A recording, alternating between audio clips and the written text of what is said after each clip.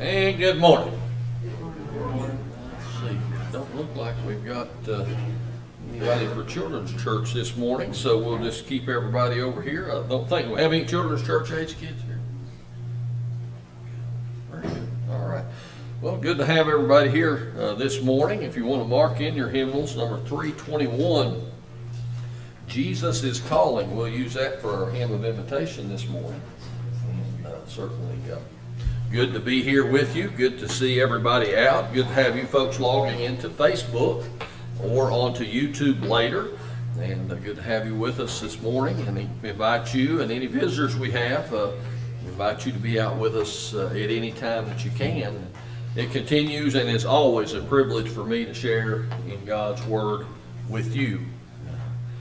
Of course, we know that end of September is upon us, as I said earlier, and the holiday season is coming quickly. I know one thing we'll need to meant to mention during our announcement time and failed to do that. We'll be having our fall festival or trunk or treat or whatever you would like to call it toward the end of the month, so we need to be thinking about that and working toward those plans. And then, of course, before we know it, that will be here, and then Thanksgiving and Christmas will be here as well. So we look forward to this time of year. So we have so many opportunities to speak to people each and every day. In this time of year, we bump into people. And along those lines, I was scanning over, as I often do, the internet last night, and I use MSN as my home page, my browser, and I usually scan just to catch up on the world events and see what's going on. And sometimes I get a sermon idea from it. And well, that was last night. I got a sermon idea as I was scanning through, because I was kind of shocked, somewhat, to find not just a single article, but several articles casting a bad light on God and Christianity. I don't know if the boys have it. If you switch over to the next slide there, Austin. That's two. I copied and pasted the pictures. One of them is Why I Don't Believe in God. Another one was Christianity, a Dangerous Cult. Scrolled on through, and there was another article, REM, which, if you remember back in the 90s, was a popular music group. It says REM was right. We are losing our religion.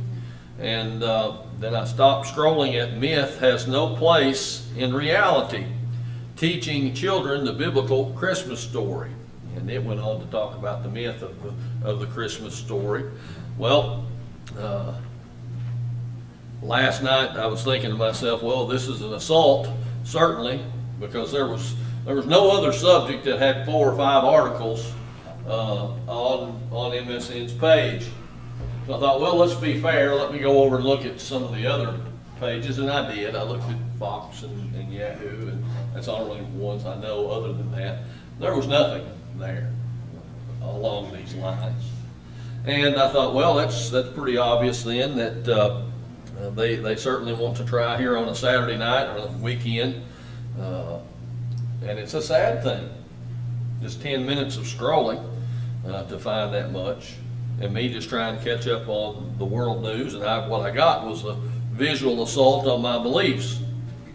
And I thought, this is kind of an odd thing, because there was not a single article about Muslims, Buddhists, or Jewish religions.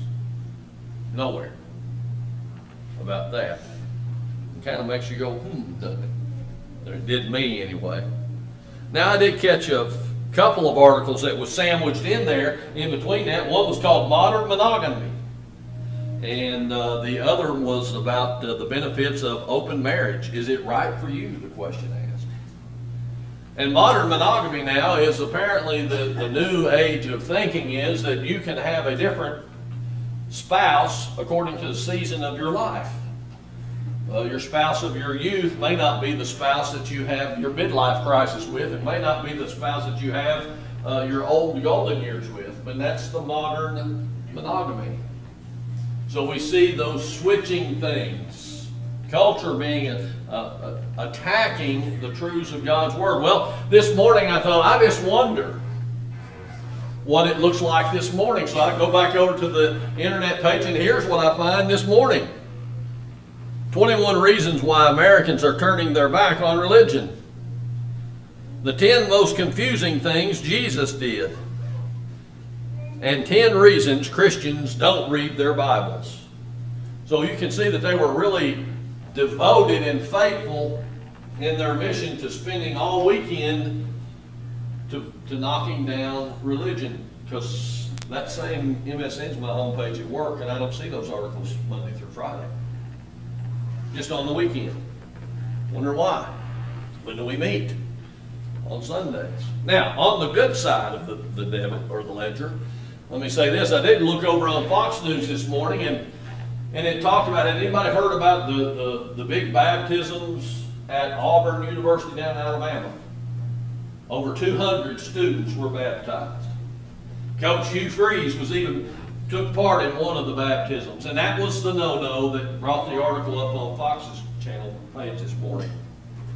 The foundation Freedom From Religion sent a letter of warning to Auburn University that because Coach Freeze participated in the baptism of one of his football players, that was a violation of the separation of church and state, and they were going to be sending a letter of warning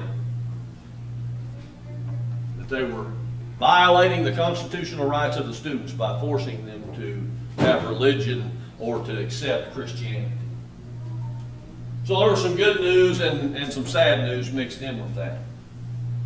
But I say those things and I bring those articles to mind this morning because I want us to realize and understand how devoted those that want to marginalize Christianity, those that want people to doubt in God's truth and His Word, how devoted they are to that mission. Because it's important for us to know and realize and understand. Because we send our young people out to colleges, we send our young people out to work or travel on different types of things.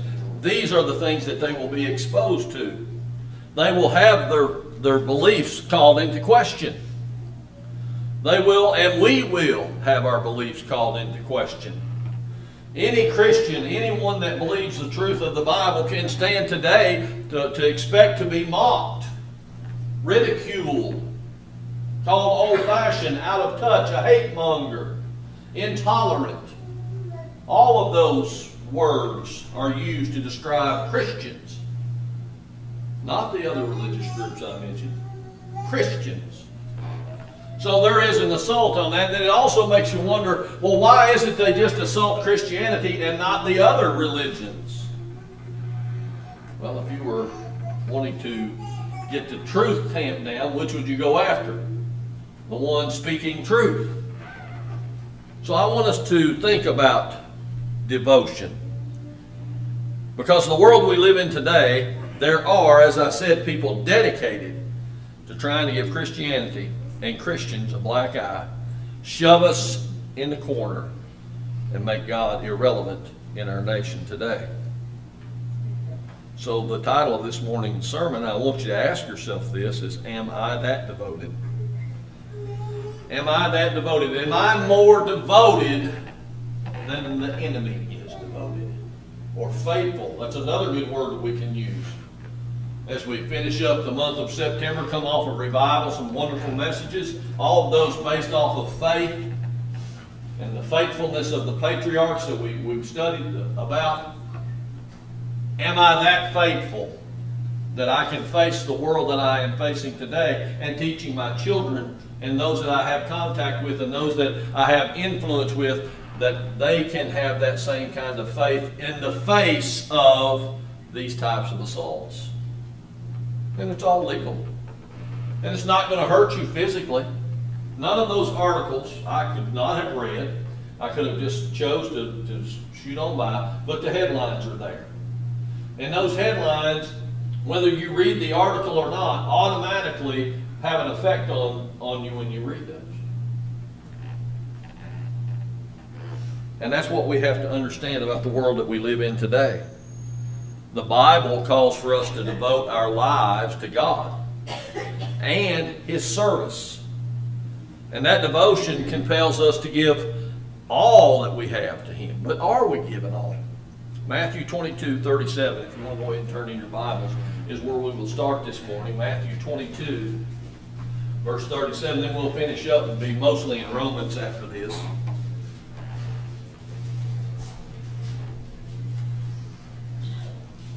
Jesus says this, very familiar to us. We know this word, these words of Christ. Thou shalt love the Lord thy God with all of thy heart, and with all of thy soul, and with all of thy mind, Jesus says. When questioned about the commandments, which is the greatest of the commandments, remember that? They were asking him, love the Lord. And what was the second one? Because they were both, that's where all the law of the prophets was. We love our neighbors, we love ourselves. And that's what Jesus calls us to do. He reminds us that we are to love the Lord our God with all of our heart, all of our soul, all of our minds.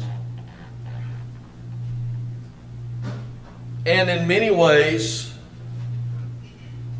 we know in our minds that we should be totally devoted to the Lord. We understand the command that Jesus gave. And no doubt, if I asked everyone in this room as you walked out this morning, or anyone that came tonight, or anyone that came Wednesday night, or anyone that was here during homecoming and revival, do you love the Lord? Oh yes, I love the Lord. No, nobody would say, no, I don't love the Lord. I like Him, He's okay. We would all say that I love the Lord. No doubt. But when you ask yourself the question, and I'm never going to ask you because I'm never going to judge you on this, because this has to do with your personal relationship with God, nothing to do with me. When I ask you to ask yourself, do I love the Lord with all of my heart, all of my soul, and all of my mind? And you ask yourself that question and you answer it honestly, where do you end up on that scale? Are there things that you love in this world more than you love God? Because that's what Jesus calls us to do. One of the things in one of those articles was talking about contradictions in the Bible, that Jesus came and said that you have to hate your mother and your father.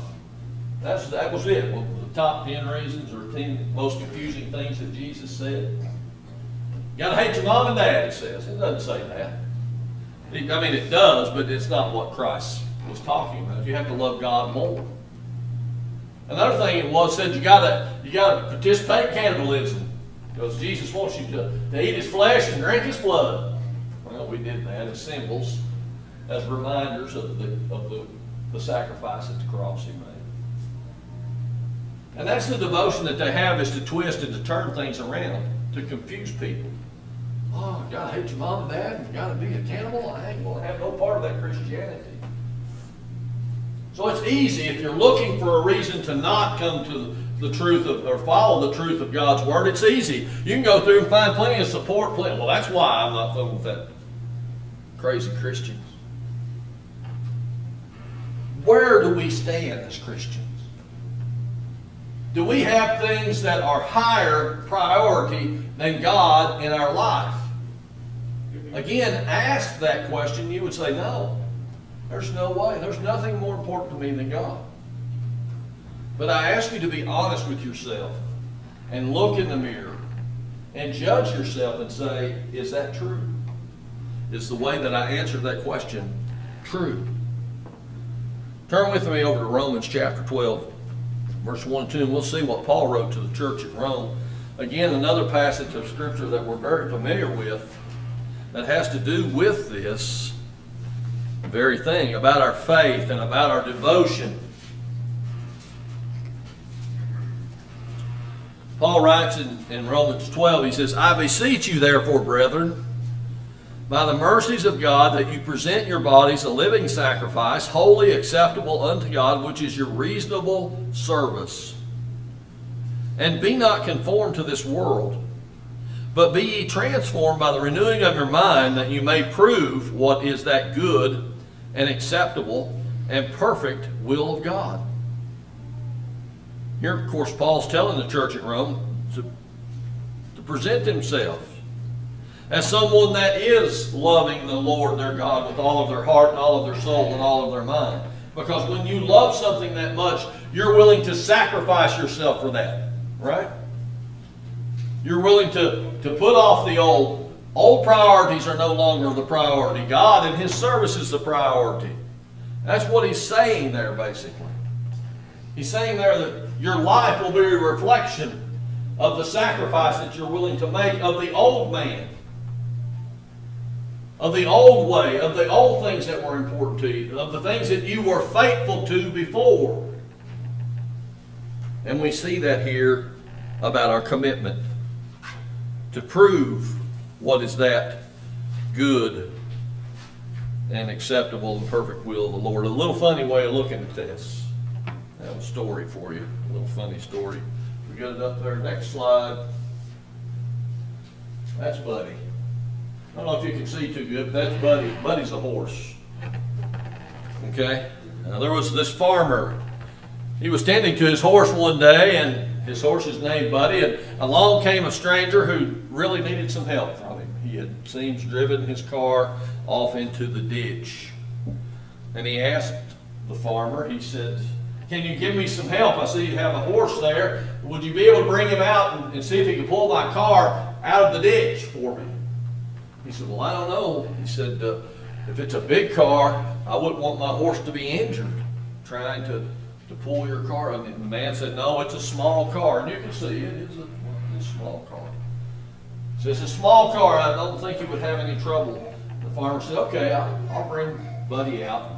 We'll see if we can get the car out of the ditch." So they go out, and he hooks up the rope to the car and fixes it up to Buddy and grabs the reins, and he says, "All right, here we go. Pull, Casey." And the horse would not budge. And then the farmer said, "Pull, Bailey, pull." And the horse, Buddy, didn't move. And then he says, "Pull, Mandy." And the horse would not move again. And the farmer said, "Pull, Buddy, pull." And when he said, "Pull, Buddy, pull," out come the car. Right out of the ditch, no problem at all. The man that owned the car was really relieved. He said, "Well, I'm glad that you got my car out of the ditch, but I have a question. Why did you call out 4 horses' names, 3 prior to calling out Buddy's name, to pull the car out?" And he said, "Well, simple fact is Buddy's blind, and if he thinks he was doing something by himself, he wouldn't have ever pulled that car out of the ditch." And sometimes we're that way too. When we think we're the only ones pulling on the rope, we just won't pull. We think that the job is too hard. I don't have the ability to do that. I don't have the capability to do that. But if I think I've got someone pulling on the rope with me, then I'll pull. So think about our commitment. It's easy to be committed when we have a group of people that we think are doing the same thing, pulling on the rope at the same time. But commitment that Christ is calling us to, that God is calling us to, is to pull on the rope when we're by ourselves. And when we do that with faith, we can pull the little car out of the ditch, whether there's someone there or not. So that's one I want to think about, is commitment. And when you get a shade of doubt, when you think about you're not able to do that, just think about Buddy. Just think about Buddy. He did it because he thought he had help. And you do have help in the Holy Spirit. You do have help in the teachings of Christ. You're never alone as a Christian in your commitment. Now, something else Paul marks here in chapter 12, verse 2, the first part, he says, "Be not conformed to this world, but be transformed by the renewing of your mind."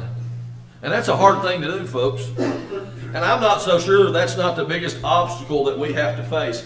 And I'm not so sure it's not the biggest obstacle our young people face and the younger generations face. It's being not conformed to this world.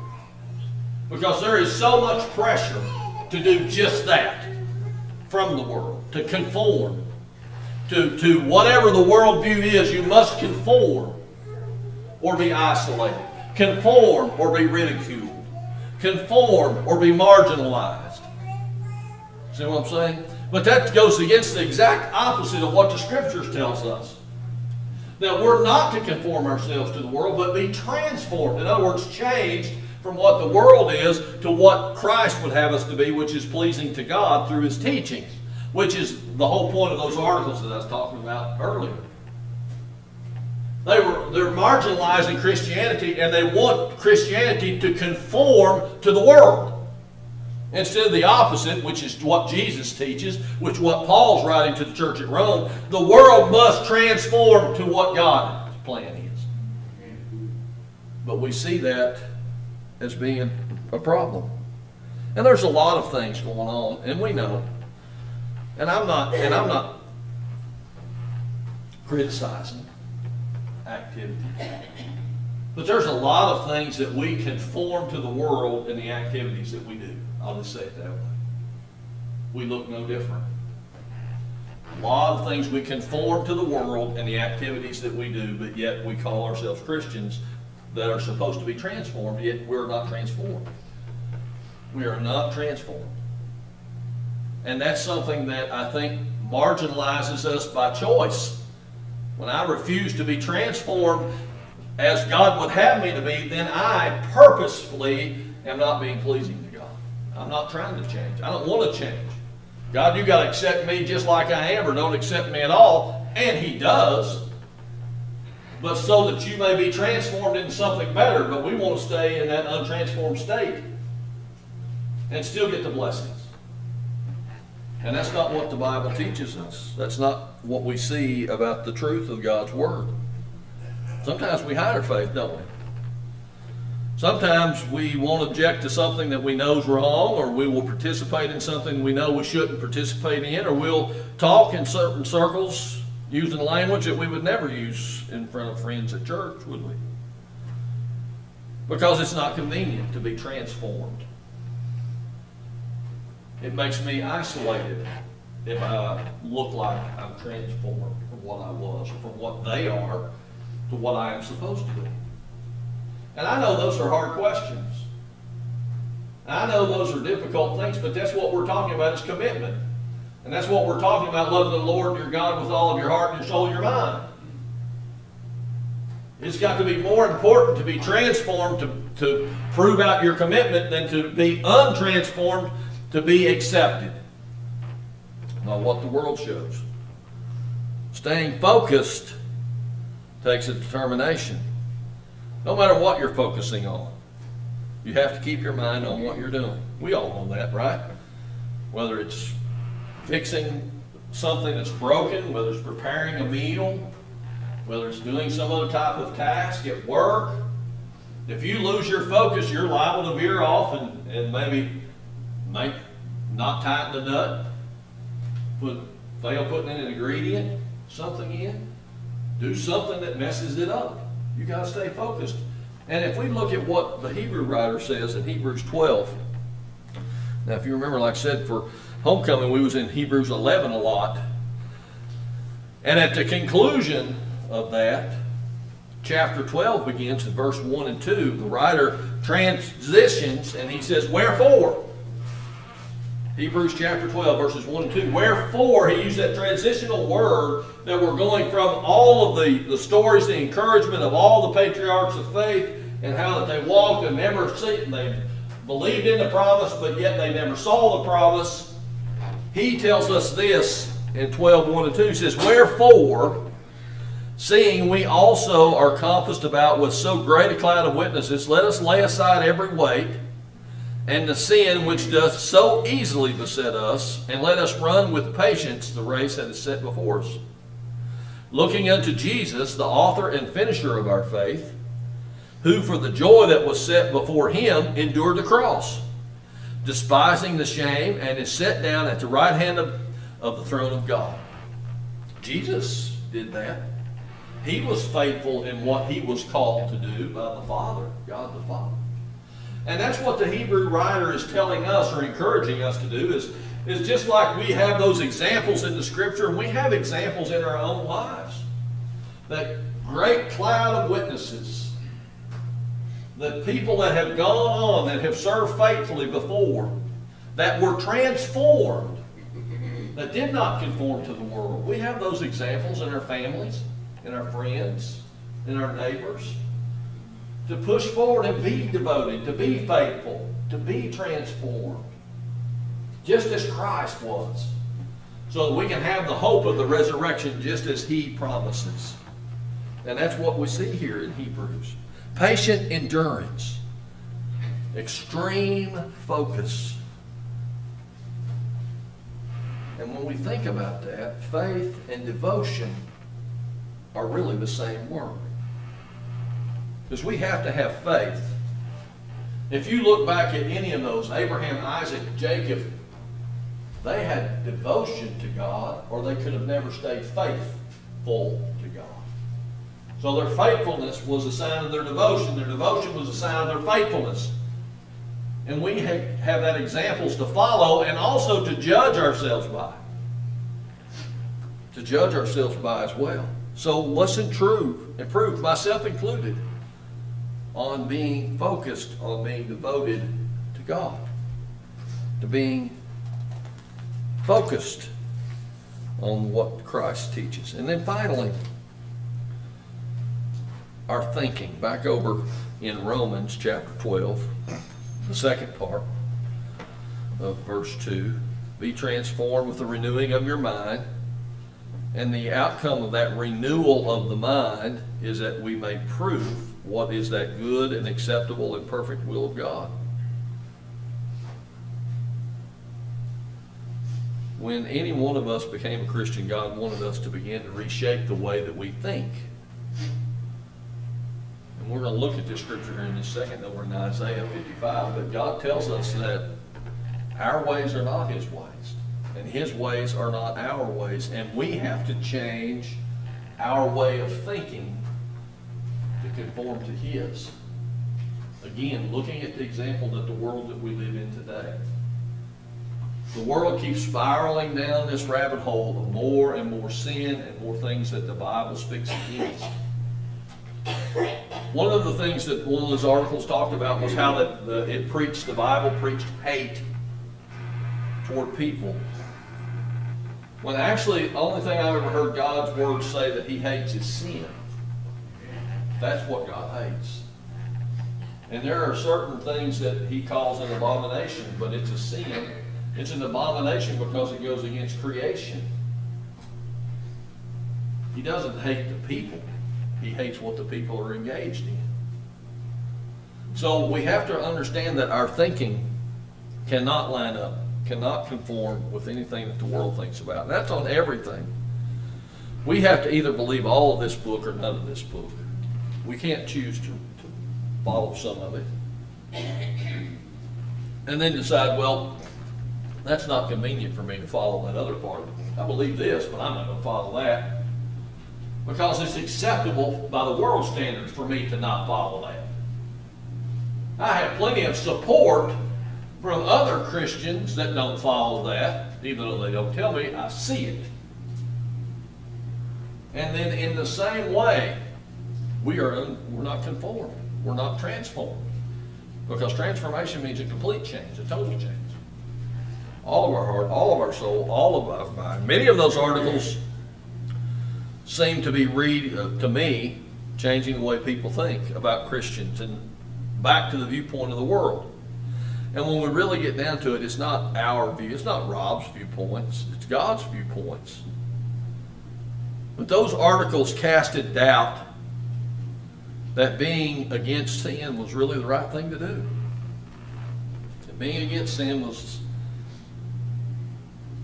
being hateful. Because after all, don't we have the right to live and do as we please? I mean, really, is marriage that important?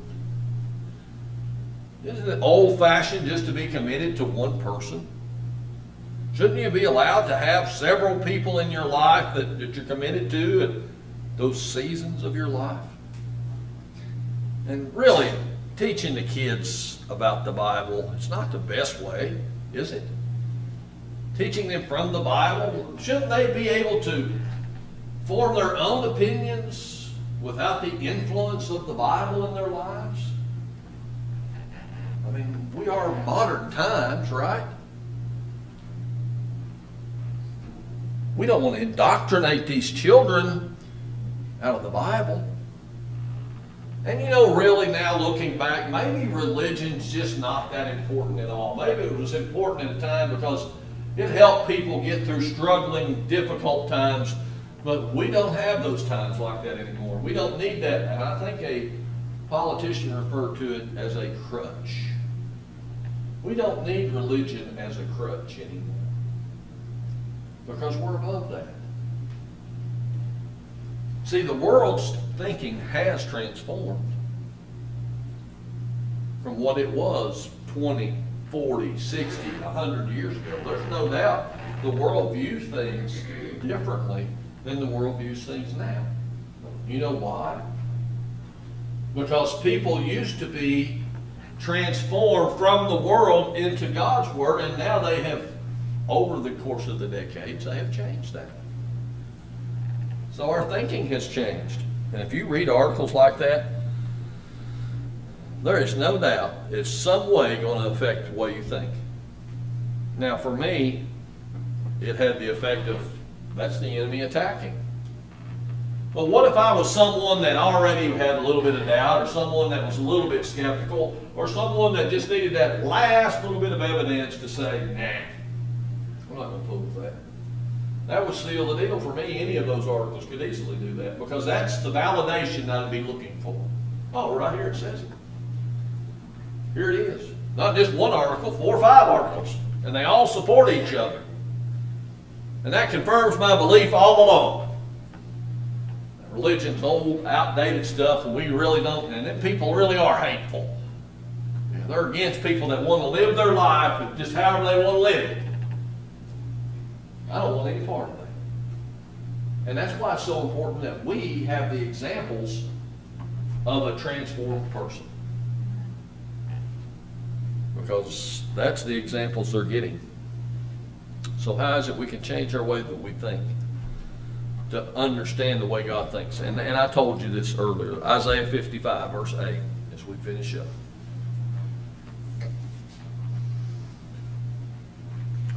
Now in chapter 55 of my particular Bible, it captions it. It says, a free offer of mercy to all. And that still holds true today. But in verse 8, God tells Isaiah this. He said, for my thoughts are not your thoughts, neither are your ways my ways, saith the Lord. We have to remember that. I've got to try to conform myself to God's Word and not think for myself that my way ever is the right way. God's way is always the right way. And that's how you're transforming your thinking. To see things from God's perspective, we have to change the fact that we are the way I think. And all of those points will help us improve our devotion to God, our faithfulness to God. And I encourage you and myself to improve on that. Because you can always improve your faith. You can always improve your devotion. No one in this room is above that. No one. And I encourage us all. Because the assault is there outside these walls. Outside of these walls, that assault is going on every day. Every Saturday and Sunday, apparently, on MSC. To make sure that if you were thinking about going to church today or tomorrow, here's you a few reasons. Here's you 5 or 6 or a dozen articles why not to go. Because no one else is. We're losing our religion. Jesus said some things that's hard to understand. Why I don't believe in God. Does God really exist? Seen one kind of encouraging article as I finish up here. And I thought, well, maybe this is the ray of hope. It says 8 places in America that proves the Bible is true. I thought, well, that's going to be interesting. So I go through and I start looking. And you know what? The 8 places in America that proves the Bible is true or real. Not true, it said real. The Bible's real. Some tourist sites. Christus Gardens down in Gatlinburg, the Ark Encounter up in northern Kentucky was 2 of them. There were some other tourist sites, But that was their way to prove that the Bible was real. It's because people had went out to do these things. And they're wonderful places. When we go to Gatlinburg, I like to go through the Christus Gardens and go through that. And we really enjoyed the Ark, because it brought so much together from the story in the Bible. The other places I've not visited. But that's not what makes the Bible real. It's my faith and my devotion that it's God's Word and it's true. It's what makes it real. And what is it for you? That's what I want you to think about. Where is your devotion? Where is your faith placed? I'm not going to ask you on the way out, do you love God with all of your heart and all of your soul and all of your mind? But I want you to think, I want you to ask yourself that question. Do I really? Do I love Him so much that I'm going to take what His Word says and I'm going to transform those areas in my life that I know that I have held back? That I've been conformed to the world and saying I'm transformed, but really I'm not. So that's the challenge for you for this week, is to look at yourself, an honest assessment with God's Word, with the Holy Spirit, and you can change that. Two ways. Number one, God's Word talks about that we need a Savior, Jesus Christ, and you have to hear the Word, believe it, repent of your sins, confess Christ as your Savior, be buried with Him in baptism to receive the gift of the Holy Spirit and the forgiveness of sins, raise that new creation to begin your transformation, to live faithfully until Christ returns. The other is this. Maybe you realize, you know what? I have held back 6 areas. I've not been transformed in this particular area of my life. I need to do that. You can rededicate yourself to God. Right where you sit, right where we stand, right when you're driving home.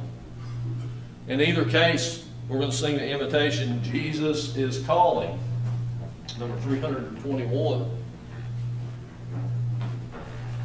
And I like this one. Where did it go? Last slide. There we go. How often do we see that pop up on our cell phones? Because I know everybody's got cell phones now. Most everybody, I would say, 99% of the people do. You get a phone call and you get two options, don't you, with anybody that calls. You can accept the phone call or you can decline the phone call. Jesus calls those that He does not know as Savior. And it's the same as what that right there is saying. You either accept it or you decline it. You decline the offer from the Savior for salvation. What's your decision today?